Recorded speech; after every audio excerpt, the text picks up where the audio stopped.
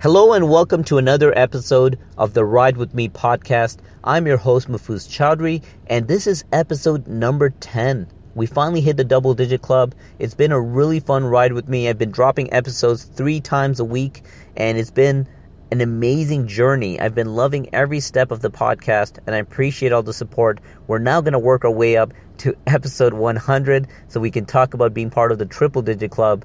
But at the end of the day, my whole focus, my laser focus is to provide good content and value that you could take to the bank. In today's episode, I want to spend a bit of time talking about the idea of becoming a good listener. I talked about this quite a bit in my last couple weeks, and if you listen to the interview that I did with Neil, who leads the business development department at Candy Box Marketing, we spent a lot of time discussing what it takes to be a great networker and a salesperson. And one of the biggest themes in the entire conversation was about how crucial it is to be a good listener when you go out to these events or these sales meetings. If you're not listening to the other person, you are truly not getting the most value from this relationship.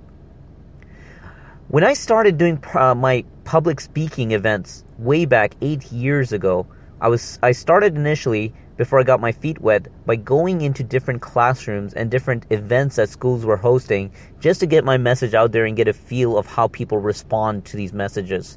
One of the things that I take great pride in was the fact that I went to the source and I bought myself an audio recorder that I could take with me so that every time I spoke at an event, the first thing I would do is set up this audio recorder on either a podium or on the table and hit the record button before I deliver the presentation. After the presentation is over and I've done the Q&A and I shook some hands, a lot of people tend to stop there, but I wanted to take it to the next level, so I took my audio recorder home, I plugged the USB into my laptop, and I played the replay of the entire presentation. I started by listening to a lot of the things that I was saying and the way I delivered it, and thought a lot about how I could maybe deliver it better. Or maybe I delivered it just right, but I would share a different story with that message. But the most important thing that I would listen to is how the audience is responding to these messages. Whether they're laughing at a joke that I said, whether they're applauding to a bold statement that I made, whether they're just asking really good questions over and over again, where you start to realize that there's a theme to the entire conversation that maybe is being ignored as a result of not listening.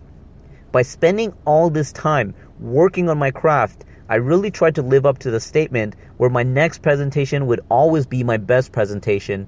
And as a result of that, I just continued working on my craft, listening to what other people are saying, and then applying it on my day-to-day basis. This has allowed me to become a great speaker. It's also allowed me to really articulate the right messages, because instead of focusing on the first thing that I threw out there, I spent some time eliminating the messages that didn't stick well. I spent some time bursting up, really inflating the messages that I thought resonated well with the audience, and they would keep coming back to me and sending me DMs about how it was an important and inspiration message for them, and it reminded me to continue holding on to that message as I went forward from presentation to presentation.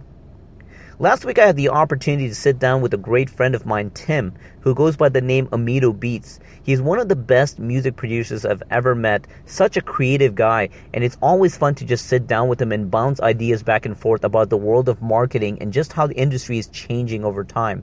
And one of the things that I really respect about Tim is his ability to listen to the market and then adjust and recalibrate as needed.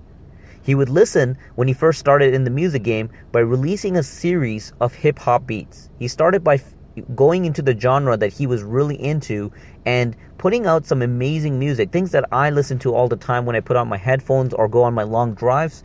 And it's always fun to see how he starts massaging the message and the overall music that he's delivering as a result of the way people are responding. Tim would once in a while take a risk. He would put something new out there. He would try a pattern that hasn't been done before. He would really try to innovate the music industry. And when he would put things out there, he would very carefully analyze what other people are saying about them and then recalibrate as he needs to. So if people are not really feeling the beat, he would simply put it away. He knows it's not the end of the world, and he would try something new. But when people are really feeling it, he now has the opportunity to continue providing the right message, the right music to this audience, and then start building a new genre. He's truly innovated the music industry, and I have nothing but respect for someone like him. And I encourage you to do the same. Whether it's a product that you're putting out there, whether it's a presentation that you're delivering, whether it's a book that you're trying to publish, start listening to what your target market is saying, because as much as you may be emotionally attached to this product or this message or the way that you're delivering things, if people are giving you negative feedback, I mean, I get it. There's a lot of haters out there. There's some people that are just naysayers. They'll shoot down anything you put out there. But the ones you need to listen to are the ones that are giving you constructive feedback, where you can spend some time dissecting the message and figuring out what is it that they're really trying to say. If you have that kind of empathy, and if you let go of this emotional attachment that you have to your message and your product, you will really start providing the right type of value, because what you think may be the best thing in the world is definitely not the best thing in the world for everyone else. So you need to really articulate what it is you're trying to do, and then change things as you go. If you're not willing to change, guys, you will lose in the long run. I promise you. It's just not a good decision to make. With that being said, speaking of listening, I want to thank every single one of you for listening. I've received some amazing DMs this week. I spent a lot of time on Instagram sending messages back to a lot of you and giving you some feedback, some ideas, some thoughts and strategies to help you out with whatever it is that you're going through in life. So please continue sending me messages on Instagram. It's a lot of fun connecting with you, and it's a lot of fun to keep the conversation going and listening to your stories. Thanks again for listening to episode number 10 of the Ride With Me podcast. It's been a blast. I wish you all an amazing Friday. Take care.